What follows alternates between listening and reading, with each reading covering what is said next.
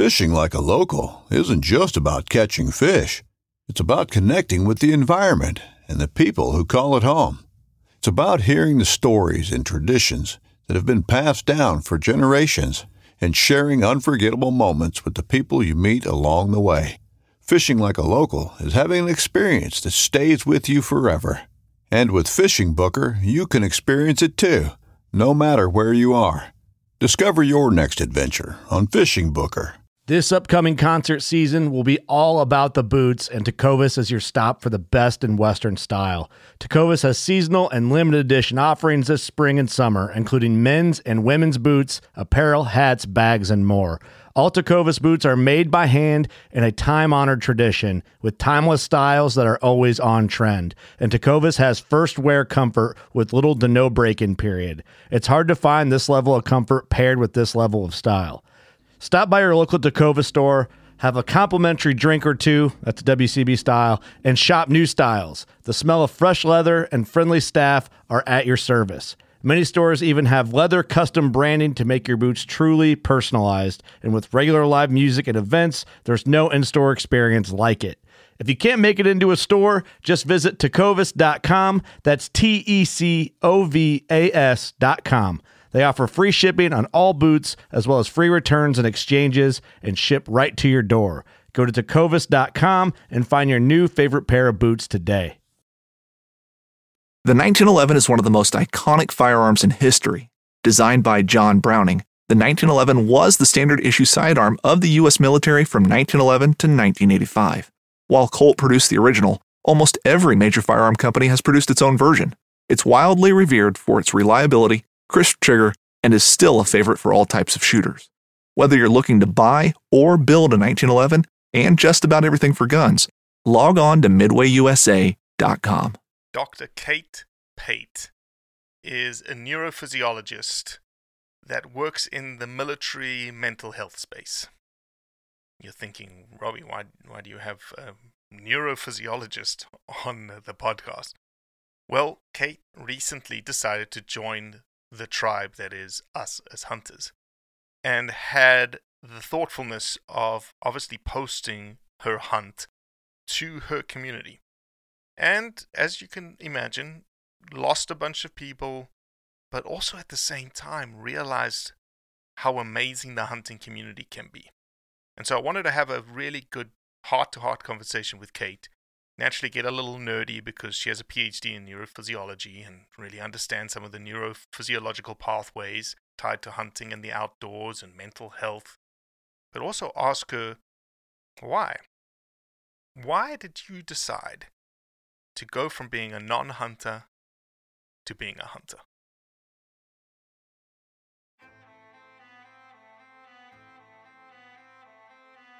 So there's a reason why I started Blood Origins. And that reason is simple.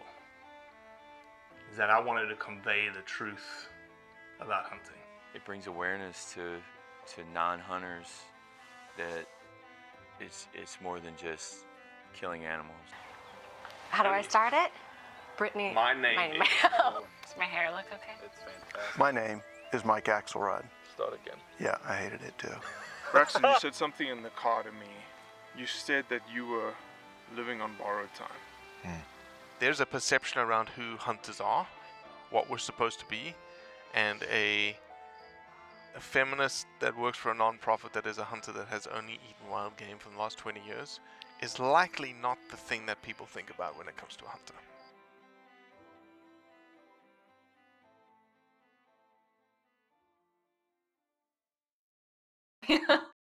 Are you experiencing these like minus 50 degree temperatures? Yes. Are you serious? Oh, yeah. And I'm looking outside. I'm actually looking out a window right here, and it's snowing, and it's negative 20 now. It's going to keep getting colder, but I have ice inside around the edges of my window. It's crazy. So my South African ass would be like frozen beyond belief. Like, we're about to experience, I think, a low of 5 in Memphis, Tennessee, and the boys are hoping and praying for snow. Like, this is the thing. Like, this is I've got an 11-year-old and I've got a 9-year-old. and they are just Nice. like, we want the snow, bring the snow. Oh yeah. Yep. It's crazy. I mean, I was looking at the temps across the states and in the South, and I grew up in Florida and Mm. family in, the Carolinas and Georgia and stuff. We never saw temperatures that cold. I mean, people must be freaking out. You guys must be losing it. Yeah, I think traffic will come to a standstill once the wintry mix hits hits Yeah. the That's the fun streets. part. But Yep. now we're excited. I'm just not built for the cold, man. I've had these arguments with people. I'll take heat any day because, and I say this with a caveat now, I'll take heat any day because I can always feel like I can get cool. Versus when I'm cold, I can't seem to get warm. Now, granted, you can do exercises and whatnots to get yourself warm, but once I'm cold, I'm cold. Like my fingers hurt, my feet hurt. I'm just like. But we did experience significant heat in Zambia. We just came back from Zambia, and myself and the whole crew got heat stroke. Oh no. It Damn. was bad news, man. I've never experienced it, and we were on an aluminum barge with no protection in the middle of a lake from 10 a.m. to like 3 p.m. and the air temperature was 44 C. Oh man. Yeah, we were in bad shape. We got That's cooked. that's We got cooked. brutal. And I could not Damn. get cool. Like the next day, Yeah. again, it was 44 degrees. The wind was like a hair blow. It was like a hair dryer was blowing on you. I lay That's on gross. the concrete floor on the outside dining room to see if I could get like a degree cooler in the Oh my middle of the God. day to try and sleep. Yeah, that's like my worst nightmare. I'm the opposite of you. The heat is my nemesis. And it's funny because I grew up in Florida where it's hot and humid all the time, but I don't know. I belong in the cold mountain air. Something about it. Well, let me get this straight. Kate, now I'm going to mess up your last name. So this is It's just easy. It's just Pate? it Kate Pate. Nice. I got it right. Yeah. Actually, it's not Kate Pate. It's Dr. Kate Pate. Yes. Welcome to the Blood Origin podcast. I'm very, very excited for this conversation because I love him. And I guess in the introduction, I should also say welcome to the tribe. Thank you. Yeah, I'm honored to be here. I've been looking forward to this. Do you want to give just a brief introduction to who you are? I could read your bio; it's pretty impressive, but I'll let you go ahead and introduce yourself.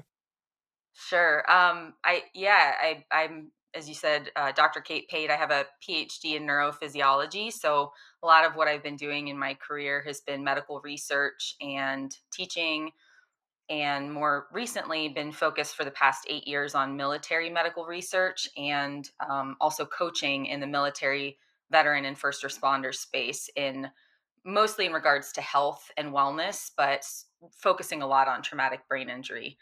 So that's kind of my Who career do you back. work for, Kate? Work for myself. Really? Okay. Yeah. Yeah, I founded a company with my business partner that does the military medical research, and we get government grants to do that work, and then the coaching is just me. Sure, of course. Hmm. When did you When did you get your PhD in neurophysiology? In 2010.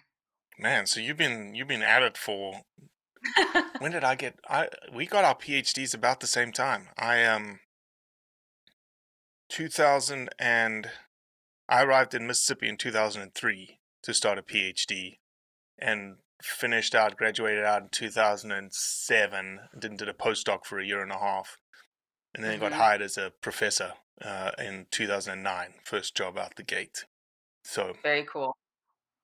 yeah, a lot of people Yeah, I don't don't understand that PhD process, man. know. It's a And the postdoc. bugaboo. I mean, the postdoc was also pretty painful. It's just, you're working for peanuts, and you're Peanuts. just like constantly stressed, and oh man, it's pretty rough.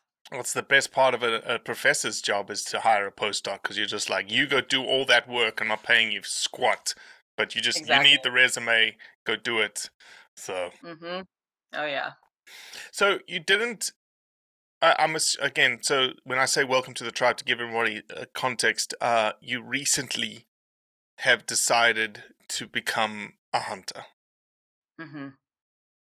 Or- When you need mealtime inspiration, it's worth shopping Kroger, where you'll find over 30,000 mouth-watering choices that excite your inner foodie. And no matter what tasty choice you make, you'll enjoy our everyday low prices, plus extra ways to save, like digital coupons worth over $600 each week. You can also save up to $1 off per gallon at the pump with fuel points. More savings and more inspiring flavors make shopping Kroger worth it every time. Kroger, fresh for everyone. Fuel restrictions apply. Just give me a little bit of background to like growing up. Did you not get exposed to hunting? What was that like in growing up in No. Florida? Yeah, we didn't. My family doesn't hunt. And it wasn't a part. I mean, there was never really a discussion around it. There's definitely no anti-hunter sentiments in my Mm. family at all. It just wasn't a part of our family culture. um, Firearms were. And my dad was in the military. I have two brothers who served, and uncles, grandfathers, lots of military background in my family. And so we did have firearms growing up, and we would go shoot targets and things like that. I really enjoyed archery when I was a little kid, but it was, tiny, tiny little old recurve bow and targets, and it wasn't anything, big or elaborate or even common, really. It was sort of sporadic when we did it. But that was yeah, it wasn't, firearms weren't an unknown entity for me. But the hunting thing, I don't that came from me. It wasn't really anything that I adopted from family or even friends. I didn't have any friends. Like when I decided I wanted to hunt, I was living in Colorado at the time. I'm currently in Montana. I've been in Montana for a year and a half. Mm-hmm. And when I was in Colorado, that's when I decided I wanted to hunt. But at the time, I was a mountain biker and climber and skier and snowboarder. And I didn't have, the friends who did those Sure. activities really weren't part of the hunting community. But um, it Why just did you felt, decide you wanted to hunt? Like, why all of a sudden did you just wake up one morning and be like, I feel like I'm going to be a hunter today? no, it was sort of something that was building over time. It sort of paralleled my desire to connect more with nature and connect more with myself. Like I'm a pretty introspective person, and it almost felt like the more reflection I did in trying to learn who I was as a Mm. human being and what my place was in the world, that was something that just seemed like natural, Were you almost getting like a exposed to it? Like, how did you? Because to um me, honestly, you're saying all these things, and it's like, well, there's no part of you or your community that has hunting. So were there just like little bits and pieces that were creeping in on the sides and on the edges, and people that you met? Yeah, that's probably it. I mean, I did have one friend who hunted, and I was really close and still am close friends with his wife. And she and I talked about doing a hunter education course together. And we ended up not doing it there. I think maybe she did it online, but I ended up not doing it.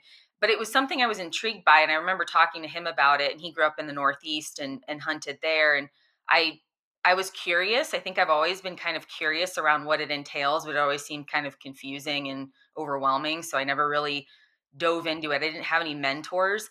Um, but I would get little bits and pieces. I would certainly see things on TV or movies or magazines. Even in Colorado, there's a big outdoor industry. So I wasn't necessarily part of the hunting outdoor industry, but Mm. I was a part of the adventure community.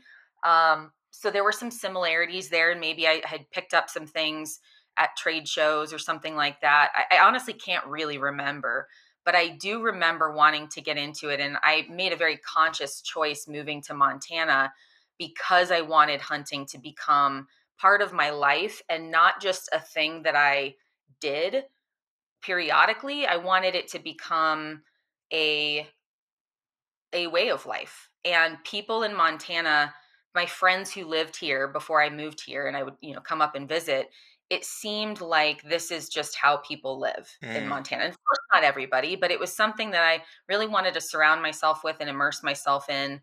And I was like, if I'm going to learn how to do this, I want to be around people who live this and do it ethically and can mentor me. I didn't have that in Colorado, and I just didn't connect with the hunting community there. There's a huge hunting community. It just wasn't part of my group. Mm. So yeah, that's sort of Was the there a process. distinct why? Like you said, is it just a lifestyle change? Like, were you not? You said you were in the adventure space, so obviously your lifestyle was full. Hmm. Yeah. I I mean, my why is there's a lot of reasons. I think there's very practical reasons that are um, wanting to. I mean, I love meat, and to me, just the thought, again, being introspective. If something has to die in order to feed me, in order for me to survive, it seemed like I should be. My own personal ethos was that I should be brave enough to take that life. Mm. And I love animals. I grew up wanting to be a veterinarian, so, wanting to save all the animals. So this was something that was hard for me to really think about, but I wanted clean, organic, healthy meat. I didn't want to contribute to the industrial meat industry that we have. And I also really wanted to connect more with nature, with the natural world, and learn how to stalk animals. I wanted to, the challenge of being out there in the wilderness. And I love shooting. I love archery. I wanted to learn how to combine all of these things in a way that helped me feel in a way more human. And I think it's helped me kind of realize that I'm reconnecting with something I didn't even know I was missing, Mm. if that makes sense. No, it makes Um, sense. yeah. So there's a lot of reasons for me that I think are probably pretty common for folks, but this is something that I'm one of the most introspective folks in my family. I think about things all the time, and this is something that I think I've actually inspired my dad at this point to get into hunting. He did do a hunt once. When I was really young, but I didn't hear about it. It Mm. wasn't anything that he really talked about much, but he's wanting to get back into it now that I'm talking about it more, and kind of inspiring my other family members too. So, Well, it's yeah. interesting. Your family, the way that you described it is essentially the community. The community is the wrong word. The majority of the sector of the population that we're trying to target with our content, Hmm. and that they're non-hunters, don't really have an opinion one way or another on Hmm. hunting, don't see it as a bad thing, don't see it really in a good way until like someone like you starts exposing them to things that reasons for why you decided to hunt, and then they start seeing it in a different light. Hmm. And that's the reason for our content, the reason for like when the ballot boxes come forward and hunting is on the ballot box for one reason or another, the people that have no opinion, they may be swayed by stuff that we create, they may be swayed by you in terms of what you've said and how you've said it, and they also are swayed by people that are doing things for the wrong reasons, and the nonsense that's tied to our hunting industry. Hmm.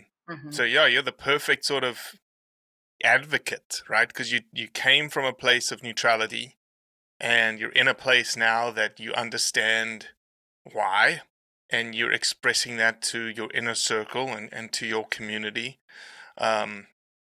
It's funny, you mentioned the whole like you didn't get into it in Montana because your community didn't um, have the resources, specifically like mentorship, to get into it. And I Hmm. think I had this podcast. I don't know if the podcast would have been out already by the time we release yours. I had a podcast with some North Carolina State researchers that reached out to 17,000 college students, and they undertook a survey.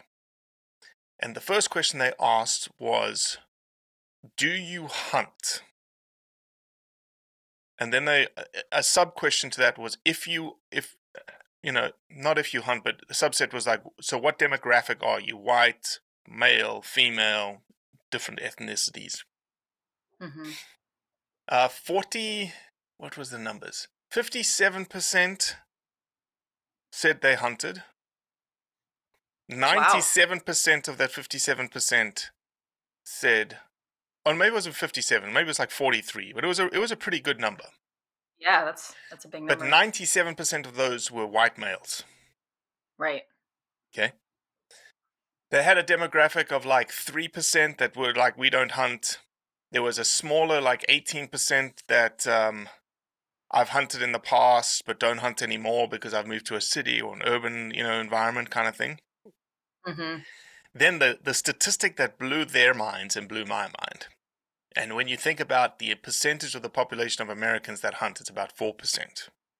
Okay, generally across the 360 million that we have. We're in the like 14 million range, something like that. 22% of the 17,000, which when you statistically increase that across the population of college students, it's almost like 6 to 8 million, that 22%. Mm-hmm. 22% said, we don't hunt, but we want to learn, or we want to know how to do it. Cool. But we don't know where to start. We don't have mentors. We don't have like the entry. But we know the barrier of entry to hunting is high. Yeah. The other cool part of the 22% is like male Caucasians were like 12%. The rest was female and other ethnicities. That's awesome. Which is crazy to think. Like 20, it's an enormous number in terms of hunters. Yep. Yeah, I can definitely relate. I mean, that was, and the girlfriend I mentioned before, she and I talked about hunting, and we were like, well, maybe her husband could mentor us, and he could be the person. But even that didn't really seem like the right option. Like not that he wouldn't have been a good mentor, but it just wasn't something he really wanted to do. He wasn't called to do it. And there is a huge barrier of entry into this because there's so much information to know, and there's so much to learn, there's skills to learn, there's equipment to buy, but even just understanding the hunting regulations in your own state is very confusing. And I've been incredibly blessed and lucky here in Montana to have some wonderful people who really want to teach you. They really want to bring more hunters into the mix and share this thing that they're passionate about with other people, and teach them the right ways as well. They want to really help grow this community, but grow it and fill it with ethical hunters. Yeah. So including, I have a friend who really encourages taking precision long range courses for rifle hunters, because he really believes that we should be practicing these skills in a way that allows us to take ethical shots and not just to pick up a rifle once a year kind of thing. So let's talk. I don't want to know about the hunt. Mm-hmm. I want to know more about your thought process, given that you are a neurophysiology PhD. Mm-hmm. You experience this hunt, you get it done. Now the sort of question comes in, what do I do in terms of telling people about this hunt? Mm-hmm. Because you got flack for it, right? I did. Yeah. I on social media, I have a very interesting group of followers because I sort of cover a lot of different areas. So even in, I obviously have the military community, there's medical community, there's the athlete, adventure athlete community, but I also, because I work with veterans in healing trauma and healing brain injuries, some of what I do is in the psychedelic medicine space. And a lot of people who have um, done psychedelics are vegan and vegetarian, and there are a lot. It's not, I don't know what the percentage of folks would be, but you definitely do tend to see that more often in that community. And it was a lot of folks, it seemed like, from that community I have vegan friends, and they don't want to see dead animal pictures in their feed. Mhm. And I was very thoughtful when I posted the picture that I did, because I know that there's, that's not what, even hunters sometimes don't want to see that. But 100%. so I was conscious of that choice that I made, but I wanted to share this part of my life that is now a very big part of my life. And it did change a lot about how I see the world, how I view myself, how I view my food. And I did want to share that mindfully. And I spent some time thinking about how I would thoughtfully convey that to people. But I did lose a lot of followers because of that. And I knew that was going to happen. And I totally get it. I unfollow people when I don't want to see stuff that they post all the time in my feed. It's part of social media. You have a Sure. choice, Sure. and that's okay. But I was really surprised by how many people, I don't remember what the number was, but I just kept seeing the numbers drop throughout the day. And I was like, people really don't want to see that kind of thing. And people were not mean or hurtful or anything like that. There were no obnoxious comments, and I was really thankful for that. I was kind of bracing myself Mhm. for it. But that thankfully didn't happen. It was really more of just this isn't a person I want to follow anymore because of this thing that she does. Sure. And I understand that, and I respect it, and I respect their choice. But it was also something that the other people who stuck around loved. I mean, the response that I got from other hunters, people who didn't hunt, but I mean, I had a lot of my female friends reaching out saying that they wanted to get into it, and That's holy awesome. shit, can they learn and come out? And I mean, it was so cool to see that aspect of it too, the inspirational side of things. Um, yeah, so it was really interesting, and I wanted to really communicate to the people who were maybe confused and on the fence about how they felt, just again why it was such a profound thing. This isn't a glory photo. This is um, me engaging in something that was really an exceptional experience. And it's also me finding a way to feed myself, to fill a freezer. This is meat that's going to nourish me for quite some time. And it was a doe, but it was a big doe. She was Mhm. big and healthy, and I got some incredible meat. The first thing I ate was the heart, Mhm. and that was, I mean, probably the best thing I've ever tasted. And I got really Yeah, so emotional tell with me it. about that. Why did you get so emotional? That I'm a really sensitive person, and very, again, I wanted to save all the animals growing up. And I love animals and nature and wildlife. And when I when I walked up to her and she was laying in the snow after I shot her, and um she was dead in 30 seconds. But when I placed my hands on her, I just started bawling. And because my instinct when I walked up to that animal was to like pet it and hug Mhm. it, and Mhm. want to make sure that it was okay. But I had just taken this life, and it was this huge mix of emotion for me. Had you not And I think realized that you had taken its life at the gunshot? Or was it the realization, like, when you touched it that was like, holy shit? I for sure did when I took the shot. But I don't think, again, this is what I don't think people understand unless they've hunted before. Um, it's such a different experience when you put your hands on that animal Mm. that gave its life for you, and you start touching the meat that you're going to be eating, and you did that. Mhm. That is a totally, because I've helped friends break down other animals that they've taken, and I don't have. I mean, it's emotional, but the emotional, and that's what I thought. I thought it was going to be like that kind of emotion, but this kind of emotion for taking the animal myself was very surprising and overwhelming for me, and it's totally different. And so when I was eating the meat from that animal, I just was remembering that experience, and really full of, I mean, I was full of gratitude. And there's a lot of sadness there for me too, that life is no longer on this planet. And I can rationally think through all of this stuff, but the emotional part of me is going to respond the way that it did. Mhm. um, and I'm okay with that. If I cry every time I take a bite of that deer, so be it. I don't think that's going to happen. I think that, I'll probably be fine. But so far it's been just a lot of gratitude. I pause and give thanks every time I have that Sure, meat. sure. Yeah, and I think it's as you said, it's a different experience to Mm-hmm. getting a ribeye from the store kind of scenario. You don't. And you've said it a couple of times, and I didn't want to cut in when you said it, but there's a different level of thinking and thought process that now enters into your brain, one whilst you're eating that meat.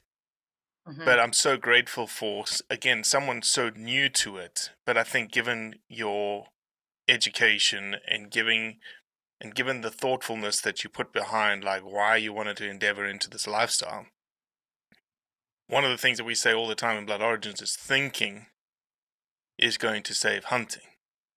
And so you thought about, what picture am I going to put up? You thought about, what am I going to say?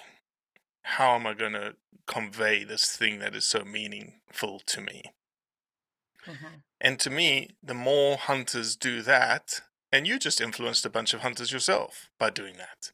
You just influenced a bunch of hunters in terms of like, oh wow, next time I post something, I need to think a little bit more about that, just because of what you said and how you posted. And that's to me is the biggest influence we can have in our hunting community, is people just like, oh, I'm about to post this picture that's going to be a little controversial, and they stop and think, maybe I shouldn't do it. Yeah. Yeah, like what are your intentions, you know? Yeah, even if your intentions are pure, thinking like, oh, this picture probably is not going to be received the way that I intend it to be received. Mm-hmm. So I'll change it. Yep. Or I won't post Yep. about it. Or I'll just send it via iMessage to my best mate and say, hey, look, don't share this. You know? Yeah. Yep. Let me, since you're in the mental health space and you're in the military space, I don't know if you've had any interactions with military veterans and mental health as it ties to hunting. It's one of the biggest things. We released I don't know if you saw it or not. It was called House in the Woods. We released a video on Veterans Day about a place in Maine that's called the House in the Woods, and all it does is it takes in veterans and puts them on a bear hunt, essentially. Cool. And it's a place where military individuals can get together as brethren and open up to the issues that they're having, wherein they wouldn't be able to open up elsewhere to normal people in normal society. And obviously the thing that is the outdoors and the thing that hunting brings to them. And I'm not a military person. I've no military people in my background. I'm incredibly grateful for them, and you know, who knows if my boys grow up into that world or not. But can you talk a little bit to that and sort of what you've experienced?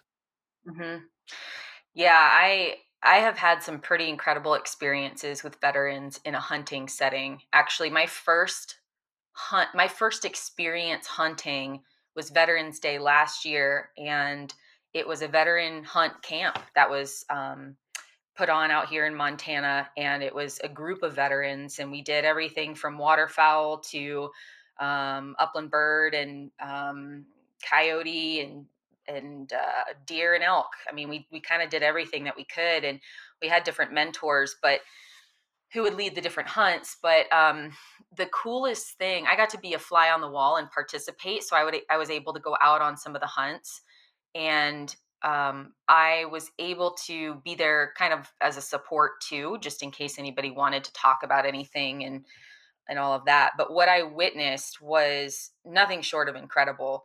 You're getting people who have lost a tribe and a community and a purpose and in structure and all of these things that the military gives them, and you're recreating that in a sense by bringing them together and having this hunt where we're all going out. Everybody has a role, everybody has a something to contribute. We're all kind of coming together for something bigger than ourselves. And in addition, we're out in nature and we're pursuing animals. We're putting these skills to use that, again, like really make you feel alive in your humanness. And for people who are dealing with I mean, honestly, anything. It could be trauma. It could just be stress. It could be injuries, traumatic brain injury, any of that stuff. When you get somebody outside of their normal routine and you put them back into nature and you surround them with peers and people who understand, I mean, you feel better. And you could see, like, everybody kind of came with tension, and they weren't sure who each other were, and are they going to get along. And by the end of it, everybody is like, the shoulders melted down and everybody was relaxed and having an incredible time. And it was that connection with nature and being outside, which I think has a lot of incredible benefits. But even physiologically, if I can get nerdy for a second, I mean, there are a lot of um, really important bacteria in the soil, even, and on the animals that we touch, that we co-evolved with, and that actually help promote an anti-inflammatory state in our body. And we don't live in connection with nature anymore. Many people on a regular basis, they live in cities and everything is sterile. But that's the other aspect of being out in nature is, honestly, like touching the dirt, touching the animals, being outside. There's a real physiological benefit that improves mental health through these anti-inflammatory pathways. But that stuff aside, it's just being out there with other people who understand. And this pursuit of game is, I think people don't realize how impactful it can be. Yeah, talk a little bit more about that science, because that's one of the things I wanted to ask you about. Hmm. What does the science say from a neurophysiology perspective? Hmm. What happens to people when exposed to the outdoors? And I don't know if there's specific science that says hunting per se, but because I don't. Is there any science that is I hunting have from a neurophysiology perspective, or is it more just generally outdoors? I haven't found anything hunting specific. I could definitely dig into that and find out, but in my studies thus far, I haven't come across anything. But with regard to the term nature therapy or being in the outdoors, there are a lot of different reasons why it can help somebody and improve health, mental health, physical health. And a lot of it is this separation that we have from screen time. So, we're always on our phones, we're always on a computer screen or staring at a TV screen, and that can affect circadian rhythms if we're looking at different types of light at different times of day. Typically in nature, hopefully for most people, they're not bringing TVs with them, and hopefully they don't look at their phones very often. But that can definitely help. So just a break from screen time and a resetting of your circadian rhythm to the natural cycle of light can be really helpful and help people sleep better. And then there's this old friends hypothesis around bacteria in the soils that is really powerful. And I have a colleague in Colorado who studies this, and he's a neuroscientist, and he studies these different bacteria and how they can improve. Basically, they're immunomodulators. They help your immune system in a way that promotes this anti-inflammatory profile in your gut, on your skin, and throughout your whole system, including your brain. And all of that helps, the control of that inflammation helps really improve mental health. So we know from the literature that mental health suffers when you have inflammation, and that can promote inflammation from a number of causes, can promote depression, anxiety, can make somebody more susceptible to developing post-traumatic stress disorder after trauma. There's a lot of research around this, and so the bacterial old friends hypothesis is probably one of the main drivers. Mm-hmm. So I always joke about people like laughing out in nature and having a good time, and like eating, like accidentally getting some soil in their mouth when they're just smiling or laughing all the time. Like, that's a good thing. Not that everybody should just go eat soil, handfuls of soil, but I don't know, maybe a handful would be good. Well, it's But almost to the point of your kids. Let your kids eat some dirt when they're growing up. totally. Stop. Yeah. I mean, it's the same with the animals. The animals live in nature and they're covered with these bacteria because they sleep in the dirt. So when we, in theory, handle these animals and we're touching, the carcass and handling that, we're in a sense getting that bacteria back as well. And if you pack out an animal or you have a hide, or, you just, if it's small enough and you can throw it on your, backpack, or, even if you quarter it out, you're still touching the hide in a way that hopefully is, you're getting some of that bacteria Mm-hmm. back onto your skin. And then, people talk about hand washing now, and it's such a big deal. But I mean, if you don't wash your hands and you have a sandwich or a snack or something after touching an animal from the wild, you're actually ingesting these healthy bacteria too. And there could be some that are maybe not healthy. So just a word of caution out there. Yeah, But just Dr. Pate is not suggesting do not wash your hands and get healthy. yeah. This is use your brain. Use some common sense here. But yeah, that's another big one. I actually had put together some kind of a structure of a paper I wanted to write about this. So there's a ton of research around spending time in nature and the benefits on human physiology and mental health. But there's a lot even focused on veterans in particular that show the benefit to this. So yeah, hunting is obviously adds a whole other element that I think could be beneficial. No, we see it all the time. Obviously, we don't engage with as many veterans as you do, but those that we do engage with just cannot, stop saying how hunting at times saved their lives. It was something that they needed at the time because severe depression, I don't know what I'm doing with my life, don't know how Yep. I can connect with myself again, and something about the outdoors and hunting, not just outdoors and hiking, but that hunting just gave them this thing that's almost, I don't know if it gave them a little bit of the military past that they loved so much because it was tied to a weapon and being able to do all the things that they were familiar with. Um, but yeah, it's definitely something that we know really speaks to veterans and their mental health. Yeah. Yeah. And I mean, I have friends who got out of the military and wanted nothing to do with firearms for a while. And it wasn't until they got back into hunting or got into hunting that they picked one up.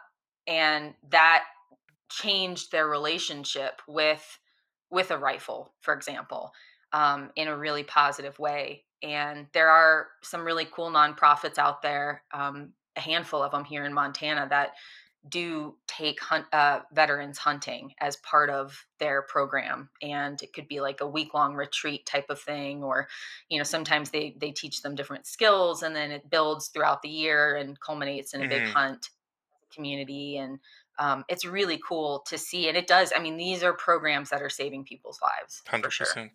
100%. Yeah. Well, I don't think you're going to be hunting in minus 28-degree weather in Montana unless you are. No, not today. I'll take the day off. Any more hunts in the future? Yeah, I'm still planning. We have a shoulder season here for elk in Montana. So Shoulder season? Yeah, we can hunt antlerless elk for the next little bit. Why do they call it shoulder season? I don't know where the term actually comes from, but it's past our regular rifle season, Okay. which ended at the end of November, and then this shoulder season continues, and essentially we can take a cow or antlerless elk up to, I think I'd have to check the date, but I think it's sometime in maybe February 15th in certain blocks. Yeah. So there's private land or that's in block management we hunt on. So I haven't filled my elk tag, and I'd like to have some healthy meat for the year. So I will be 100%. back out there soon. And I've been driving around, I've been seeing big herds. So Okay. kind of know where to go. Yeah, I killed a cow elk in southern Colorado. First time I've ever killed an elk, and brought the entire meat home, 16-hour journey, and then had to buy an additional freezer because I did not have enough space. So be prepared. Yeah. Be prepared. Yeah. I got plenty of room in my freezer. Yeah. Well, Kate, I'm just, as I said, I was super excited for the conversation. I enjoy nerding out on sciencey topics, as Cody tells me all the time. And welcome to the tribe. And, we're proud to have you as a member, and even more proud of the thoughtfulness that you have put into the endeavor and the thoughtfulness that you continue to do in it, and who you influence through your community. So Thank you so much. Really appreciate it. reach out to us anytime if you need anything. If people want to follow you, where can they find you?